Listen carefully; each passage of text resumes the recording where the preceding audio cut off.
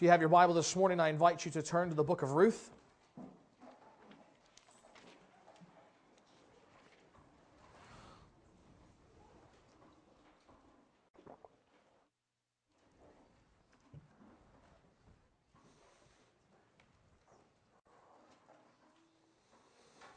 For God's people, even in the midst of the blackest night, there is always a glimpse of the brightest dawn. For God's people, even in the midst of the blackest night, there is always a glimpse of the brightest dawn. That is what we are going to see this morning through the book of Ruth. Ruth takes place during the time of the Judges. As we saw last week, and what you may know from your own study, Judges was an awful time for Israel. It was in many ways a black night for them spiritually. Most of the country was caught up in idolatry, and sin was rampant. We are told that instead of following God and His law, everyone did what was right in their own eyes. And yet in the midst of that spiritual darkness and depravity comes a story of grace and hope and love that we find in the book of Ruth. Here is a story that begins like much of the rest of Judges, yet ends with hope born out of God's gracious hand on the life of His people. Today, some of you may be here and you may feel like you are in the darkest place in the world. Others of you may have recently come out of a very dark place, and the rest of us only have that to look forward to because of the sinfulness of this world. Ultimately, no one is able to escape the deep pain that the sin of this world brings to our lives. It is the reality as we live between the cross of Christ and the consummation of the ages. Nevertheless, Ruth is going to be to us, I hope, a reminder of the reality that even when things look bleak, God is still at work for the good of His people.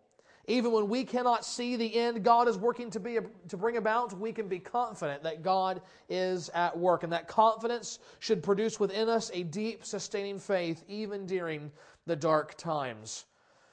Well, if you're at the book of Ruth, flip to the last chapter, chapter 4, the very last verses. Ruth is such a small book. In fact, if you're flipping fast, you'll miss it at the end of the Judges between Judges and 1 Samuel.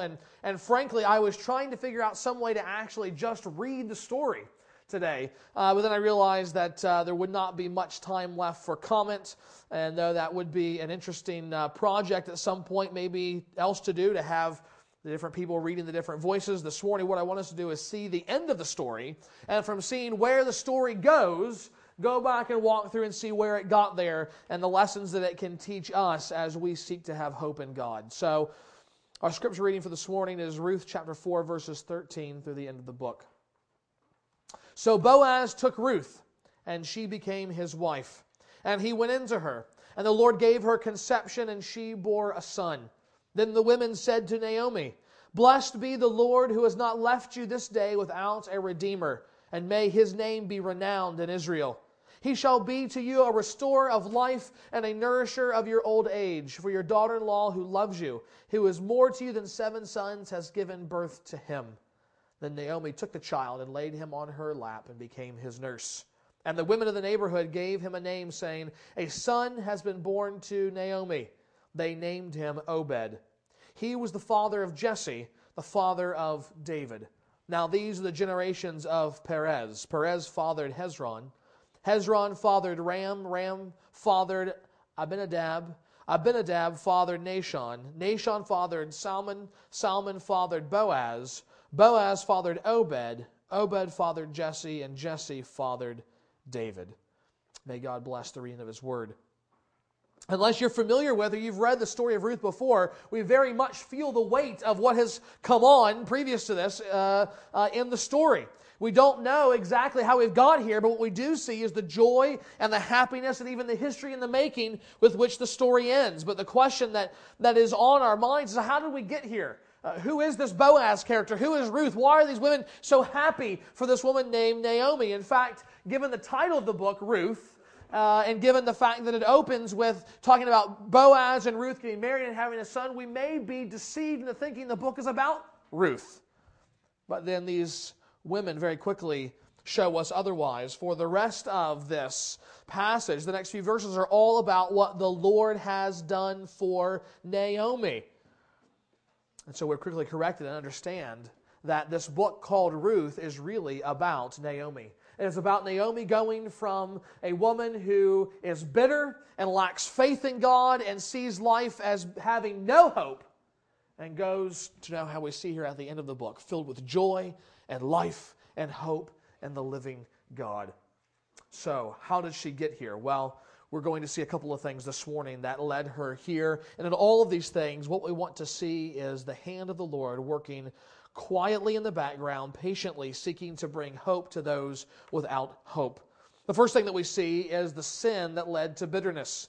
The sin that led to bitterness. In chapter 1, the book begins by telling us, in the days when the judges ruled, there was a famine in the land, and a man of Bethlehem in Judah went to sojourn in the country of Moab, he and his wife and his 2 sons. The name of the man was Elimelech, and the name of his wife Naomi, and the names of his 2 sons were Mahlon and Chilion. They were Ephrathites from Bethlehem in Judah. They went into the country of Moab and remained there. Now, the story is set up by telling us this Israelite man from Bethlehem named Elimelech, who attempts to flee the famine that is going on in his land by leaving the country of Israel and going into the country of Moab. And if you've been following along, maybe reading more in the Bibles, we've been going on the story, you know Moab is not a great place. It had its very origins in an ancestral relationship, and Moab as a people have always been Israel's enemies. And at first glance, if you know that, you see Elimelech going to Moab, and you're thinking, Elimelech, what in the world are you doing? How can a good Jewish man be going off to live in Moab? Well, he's doing 2 things that we need to understand. First, by fleeing the famine, Elimelech was trying to flee God's judgment. By seeking to flee the famine, Elimelech was really trying to flee God's judgment. You see, the famine in Bethlehem is not just an unfortunate series of events. It's not just accidental that there's a famine going on during this time, but rather the very hand of God that has been cast out over the whole land in judgment. You say, how do you know that? Where is that in the text? Well, it's not in this text, but if we would skip back to Leviticus 26 that we saw earlier, you will remember that God made certain promises, both to bless and to curse, depending on the faithfulness of the people. In Leviticus 26, verses 14 to 20, the Lord God says to Israel, if you will not listen to me and will not do all these commandments, I will visit you with panic, with wasting disease and fever that consumes the eyes and makes the heart ache. And you shall sow your seed in vain, and your strength shall be spent in vain, for your land shall not yield its increase, and the trees of the land shall not yield their fruit. What does God say? God says, insofar as you flee from me, you don't acknowledge me as Lord, you go after other gods, you don't keep my commandments, then I will seek to get your attention, I will seek to discipline you by bringing famine upon the land. That's exactly what's been going on here as the book of Ruth opens. But more than just fleeing God's judgment, Elimelech is also leaving God. Elimelech is also leaving God. He's forsaking the covenant that God made with Israel in the hopes of being blessed by pagan gods. He forsakes the pursuit of living as one of God's people and falls in line with the godless culture around him in Moab. And more than just him and his life, Elimelech's sin affects his family as well. Soon after they arrive, it seems, Elimelech dies. And you would think that his wife and his sons would say, well, let's go back to Israel. That's what you would hope them to do. To say, this is where we belong. We're Israelites. Let's go back to the land. But they don't.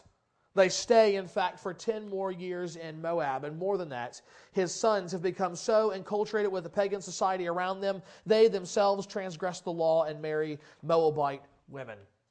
But then in verse 5, we see they lived there about 10 years, and both the sons, Mahlon and Chilion, died, so that the woman was left without her 2 sons and her husband. Naomi's left. She is the only one that is left. And in literally half a verse, Naomi's world has come crashing down around her. Consider the situation she's in. She's a stranger in a strange land. She has 2 daughters-in-law to care for, yet she has no source of income, no man to look after her, to provide for her. How is she going to live? How is she going to survive? And it's this situation that results in a deep bitterness in the soul of Naomi. She says, when in fact, in a little while, when she herself goes back to Israel, she'll see her friends and say, "Look, it's a Naomi." And she says, "Don't call me Naomi. Call me Merah," the Hebrew word for bitter. She says, "Because I am bitter at the Lord for this thing that He has done to me." She clearly recognizes God's sovereign hand at work, but she fails to have the right response. Instead of humbling herself and repenting of her sin, she lets a pervasive root of bitterness grow up inside of her. A couple years ago, when I first preached through the book of Ruth, I came across an article about something I never heard of before. It was called the Judas goat. And of course, that in and of itself made me say, "Oh, I wonder what that thing's about. Judas goat, that sounds interesting." And I found out that this Judas goat is the name given to a certain goat that is used in the slaughterhouse business. You see, sheep, as you know, are very fearful, but they're also willing to be led. And they will take and train this goat, called the Judas goat, very specifically to, when it sees it, walk up the ramp that leads to the slaughterhouse. And so what they will do then is train this thing, and they will send it in amongst the sheep that they want to slaughter, and this Judas goat will kind of look around for a few minutes. It'll see the ramp, and it'll begin to go right up the ramp. And of course, it only takes 2 or 3 sheep to see this goat, and then they begin to follow along. And then all the other sheep pick up the herd mentality, and they just follow on along to the slaughter. All the better for us for food and clothing, right? But not so good for them. And I fear that very often we have this same kind of herd mentality. Instead of trusting in God and His promises, we look out to the culture around us, and much like following the Judas goat to our own destruction, we don't remain faithful to God, we don't trust in His promises, and we seek to live life like everyone else around us. And the result of that sinfulness is never good. Pursuing sin never ends well. It always ends in misery. Whether it's physical or spiritual death like Elimelech suffered, or the temptation to be overcome with bitterness like Naomi, sin's consequences are never pretty, and we can't ever escape them on our own. Therefore, the best decision as God's people is to avoid the sin altogether. It's to see the example of Elimelech, to see his sinfulness of turning away from God, of not seeking to repent and humble himself, and to take his family and to go into a pagan and idolatrous culture, hoping to find relief there, and say, that doesn't work. That doesn't work. What works, what will always work, what will always keep us safe and secure is pursuing God and trusting in Him. And if sin has revealed itself in our life, then not fleeing from God's judgment, but staring at the face in the cross of Christ and humbling ourselves and repenting of it. By the end of chapter 1, things look bleak for Naomi. And as we move into chapter 2, however, rays of hope begin to shine upon the story as we see, secondly, the love that led to grace. We saw the sin that led to bitterness, and now, secondly, we want to see the love that led to grace. In verse 14 of chapter 4, the women said to Naomi, "Blessed be the Lord, for your daughter-in-law who loves you, who is more to you than 7 sons, has given birth to a son." The reality is, as we read through this book, Ruth loved Naomi. We don't know why that was the case. We don't know why Ruth loved her as much as she did. Nevertheless, right after her sons die, Naomi tries to send these 2 daughters-in-law away. She says, "Look, there's nothing for me here. I'm going back to Egypt, but it's better if you stay here. Your families are here. Your gods are here. This is where you grew up." She says, "Look at me. What do I have to offer you?" She says, "I'm an old lady." She says, "I have no more sons for you to marry. Even if I got married again." She says, "What are you going to do? Wait for 18 years to marry again?" She says, "No, just stay here and go on." And one of the daughters-in-law, Orpah, she does leave. She kisses Naomi and she goes her own way. But we are told that Ruth clung to Naomi. She wouldn't let her go. And Naomi says, "Look, just go, Ruth. There's nothing for you here." And yet Ruth responds with one of the most moving speeches in all the Bible. She says to Naomi, "Where you go, I will go. Where you lodge, I will lodge. Your people shall be my people, and your God, my God. Where you die, I will die, and there will I be buried. And may the Lord do so to me, and more also, if anything but death parts me from you." Understand what Ruth is doing here. She is committing herself totally to loving, to taking care of Naomi as she goes back to Israel. She is laying everything down in her life to serve Naomi. She's leaving her family and her friends in Moab. As far as she knows, she's leaving behind a life of potential motherhood and wifedom. She's saying, I'm willing to go and to be, as it were, an old maid, never having married or having kids. A thing in that culture was considered a despicable curse, all to take care of you, Naomi. She was moving to a foreign land with unfamiliar people and unknown customs and perhaps even an unknown language. All of that because she loved Naomi. And it's that commitment of love from Ruth that God ultimately uses to bless Naomi. It is that gracious, undeserved love of Ruth that God uses to show His gracious love for Naomi. Both women return to Bethlehem, and they cause quite a stir. Everyone is surprised to see them back. And again, that's where they all say, hey, look, it's Naomi. And she says, don't call me that. Don't call me that because I am too bitter. And Naomi, as it were, you get this impression she just kind of throws herself down in the dirt in disgust about the whole thing. But Ruth is a little more practical. She says, we've got to have something to eat here.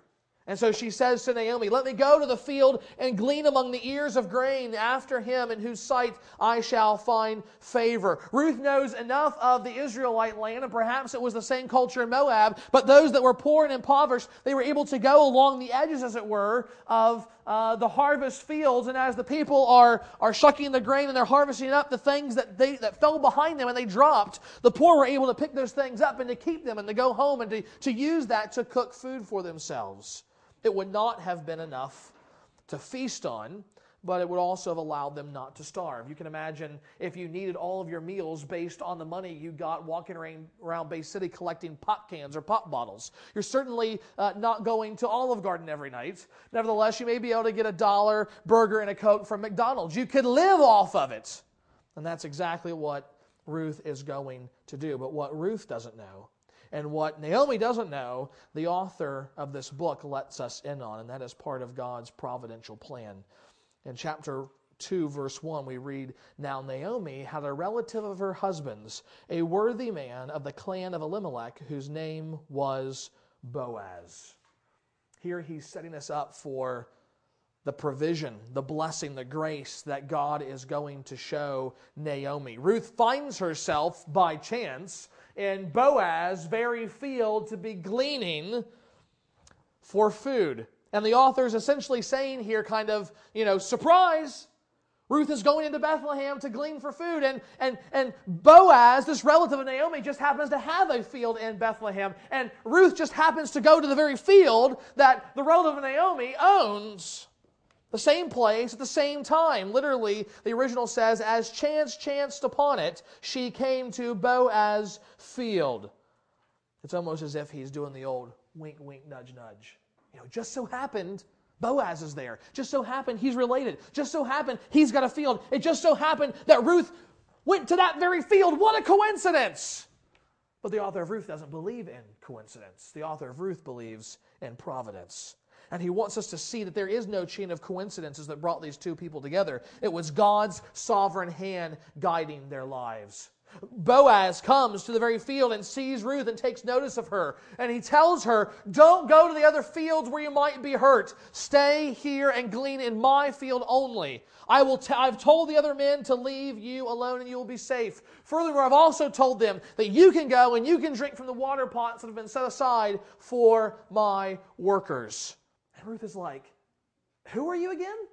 Why are you showing this kind of kindness to me? I am a foreigner. I am a poor woman. Why are you doing this? And Boaz says, because I have heard of your love for Naomi. I have heard all that you have done for her in coming to her, though she has no son, though her son has died and you have no husband. I have heard of your commitment to her and to the Lord God. And therefore, he says in verse 12 of chapter 2, may the Lord repay you for what you have done, and a full reward be given you by the Lord, the God of Israel, under whose wings you have come to take refuge. It is Ruth's loving commitment to Naomi that causes Boaz to heap upon her grace upon grace upon grace, giving her more than the law provided for. The law said you had to let the poor glean in your fields, but Boaz does more. At the end of the day, he says, come and sit at my table and eat my food. And then he sends her home with 30 pounds of barley. That's 2 weeks' worth of food for her and Naomi. He's going above and above and above. And standing behind this grace from Boaz is the grace of God himself towards Naomi. Naomi's bitterness was an attitude of sin. It was sinful. It was not right for her to have that kind of attitude. And we can see here where God could have been justified in judging her and condemning her and allowing her to die, starving in Israel because of that sin. But in this case, God was not satisfied to do that. He looked at her and he felt pity upon her, and he loved her as one of his covenant people. And even when she wasn't looking for grace, God showed it to her anyway. And it was that unrelenting grace that quickly brought about a redemption that led to joy. This is the third thing that we see in the book of Ruth, the redemption that led to joy. Again, our women's chorus say to Naomi at the end of the book, "Blessed be the Lord who has not left you this day without a redeemer. And may his name be renowned in Israel. He shall be to you a restorer of life and a nourisher of your old age." Naomi has gone from being bitter to now hopeful at this point in the story. I mean, you can imagine. Here is disgusted Naomi, bitter, not caring, just sitting back, looking at life go by and just thinking, how terrible is my life? And then off in the distance, she sees someone coming and she says, who is that? Who is that coming? Is that Ruth? Boy, what has she got on her back? What is that thing? And Ruth comes up dirty. And so you can imagine carrying 30 pounds on your shoulder for a couple miles. Here she comes. We're working out in the fields today. She's dirty. She's sweating. She comes up to Naomi and goes, boom, and drops that thing down. How would you like some barley, Naomi? And Naomi says, where did you get all that? You couldn't have gleaned all that. Where did you get all that? And she says, this worker just brought me in and he gave me all this stuff. He says, eat at my table. And he sent this off. And she's like, oh my goodness. And she begins to get happy. And she says, well, let's cook this up and let's make some barley cakes. And as they're cooking, she goes, so who was this guy? And Ruth says, I don't know. It's some guy named Boaz. And Naomi stops. She says, Boaz? Boaz is from Bethlehem.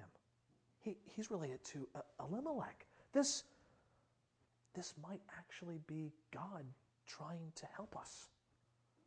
This might actually be God's hand at work. This might actually be the hope that I have been looking for. And that's exactly what it was.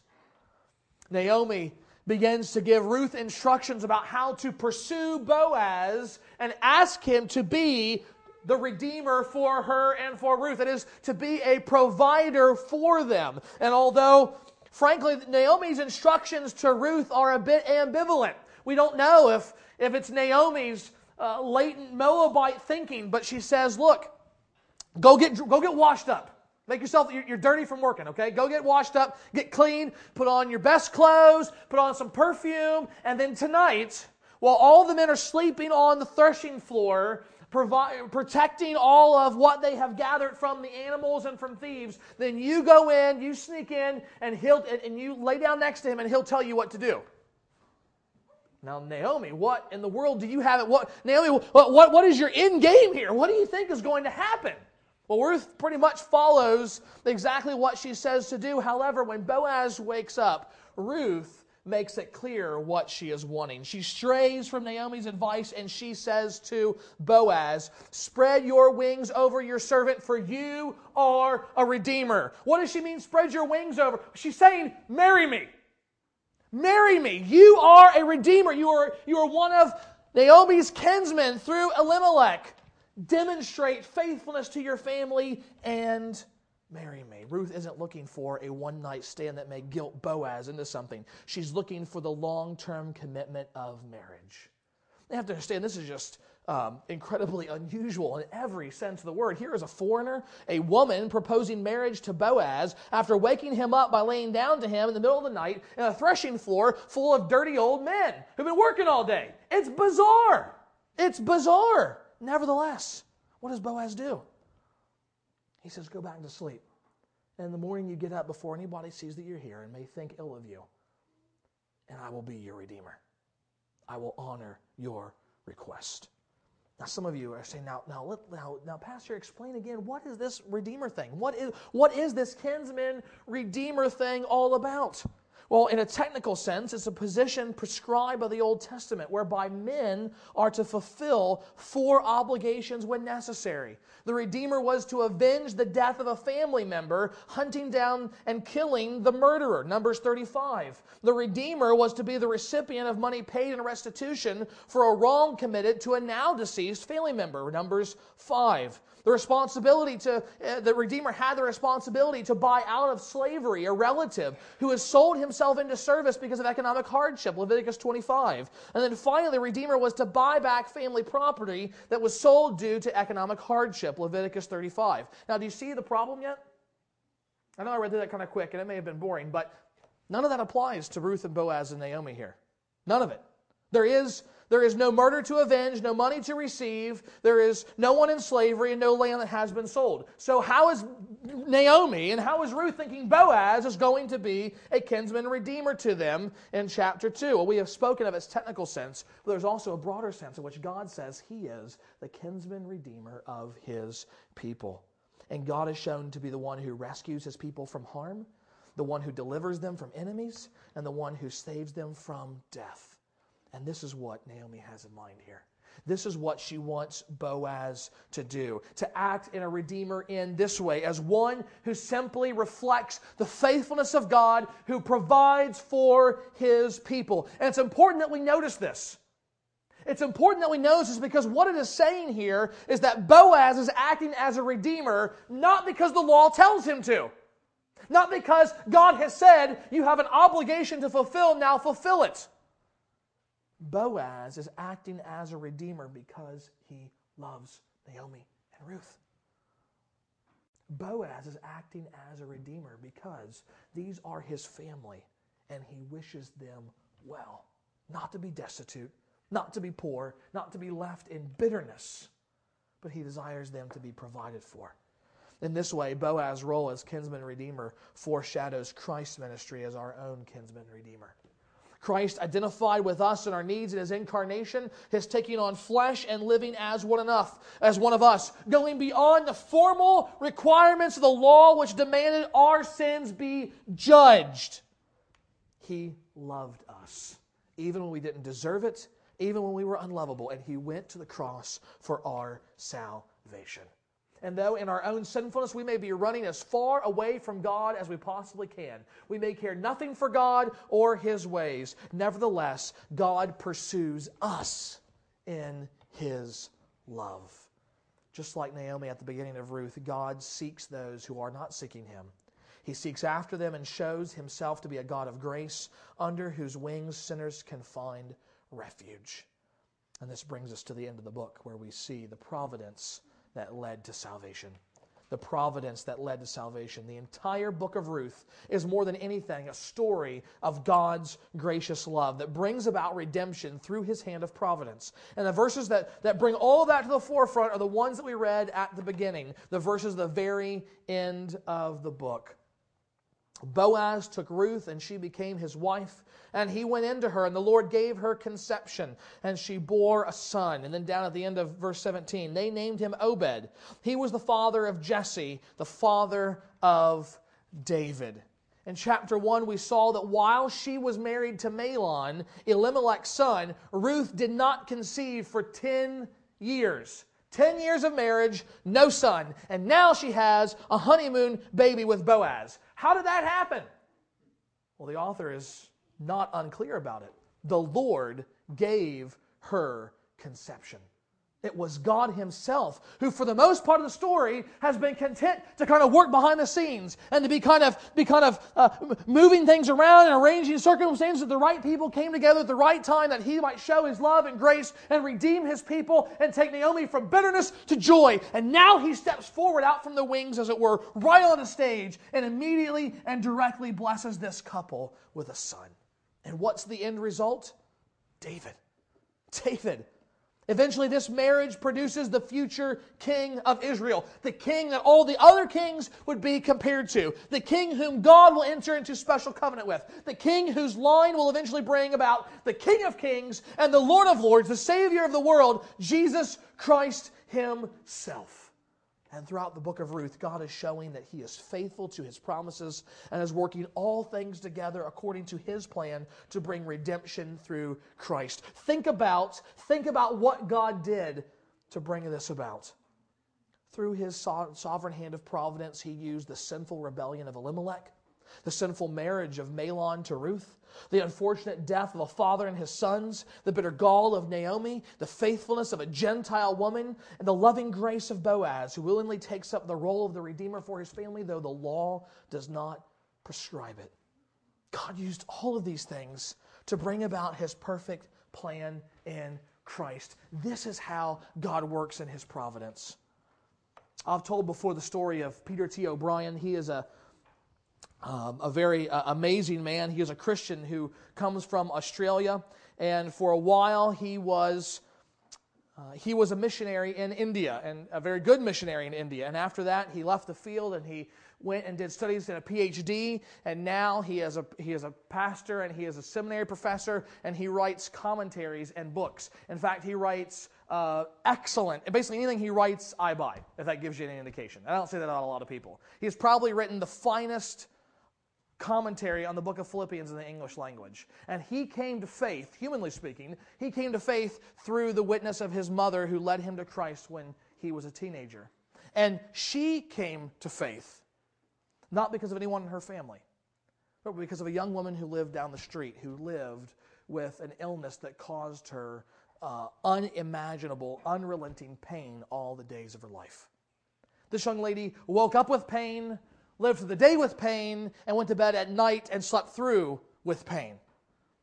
And every single day, she would still go about her business as best as she could, largely homebound, never complaining, never getting angry with people, never allowing that pain to turn outward in sinful attitudes and characteristics to other people. And this lady, this single mom who lived down the street, saw that and said, how can she do that? How can she do that? And so that single mom went and talked with this lady. And she said, I can do this because of Christ, my Savior, who strengthens me to do it. And so here is the amazing chain of events that this sickly, semi-literate woman led in her witness of Christ to the salvation of Mrs. O'Brien, which she in turn shared with her son, the salvation of young Peter, who would eventually become Dr. O'Brien, which led to the salvation of many souls in India, which led to the influence of young pastors like myself all over the world by life-changing and ministry-serving books. That's how God in His providence works. He takes the seemingly stray and wasted strands of life and He weaves them together into a tapestry of salvation to the glory of His name. This is why we can have confidence to seek refuge under the wings of God's grace. Because He is not only a God of grace and of love, but He is a God of power, as we heard this morning, working all things together for good to those who love God and are called according to His purposes. Far too often we live by what we see rather than what we believe. And when difficulty in life comes upon us, it can very easily strangle out our faith. But Ruth reminds us that there is a sovereign God who loves His people. And even when we can't see it, when we can't understand it, when things look bleak, He is there bringing about His good and perfect plan and purposes for His people in Christ. A plan that can bring us grace and love and joy even in the midst of difficult times. One man who believed this was William Cooper.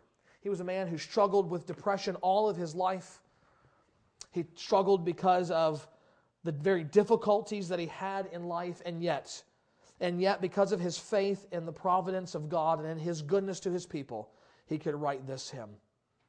God moves in a mysterious way his wonders to perform. He plants his footsteps in the sea and rides upon the storm. Deep and unfathomable minds of never-ending skill, he treasures up his bright designs and works his sovereign will. Ye fearful saints, fresh courage take. The clouds ye so much dread are big with mercy and shall break in blessings on your head. Judge not the Lord by feeble sense, but trust him for his grace. For behind a frowning providence, he hides a smiling face.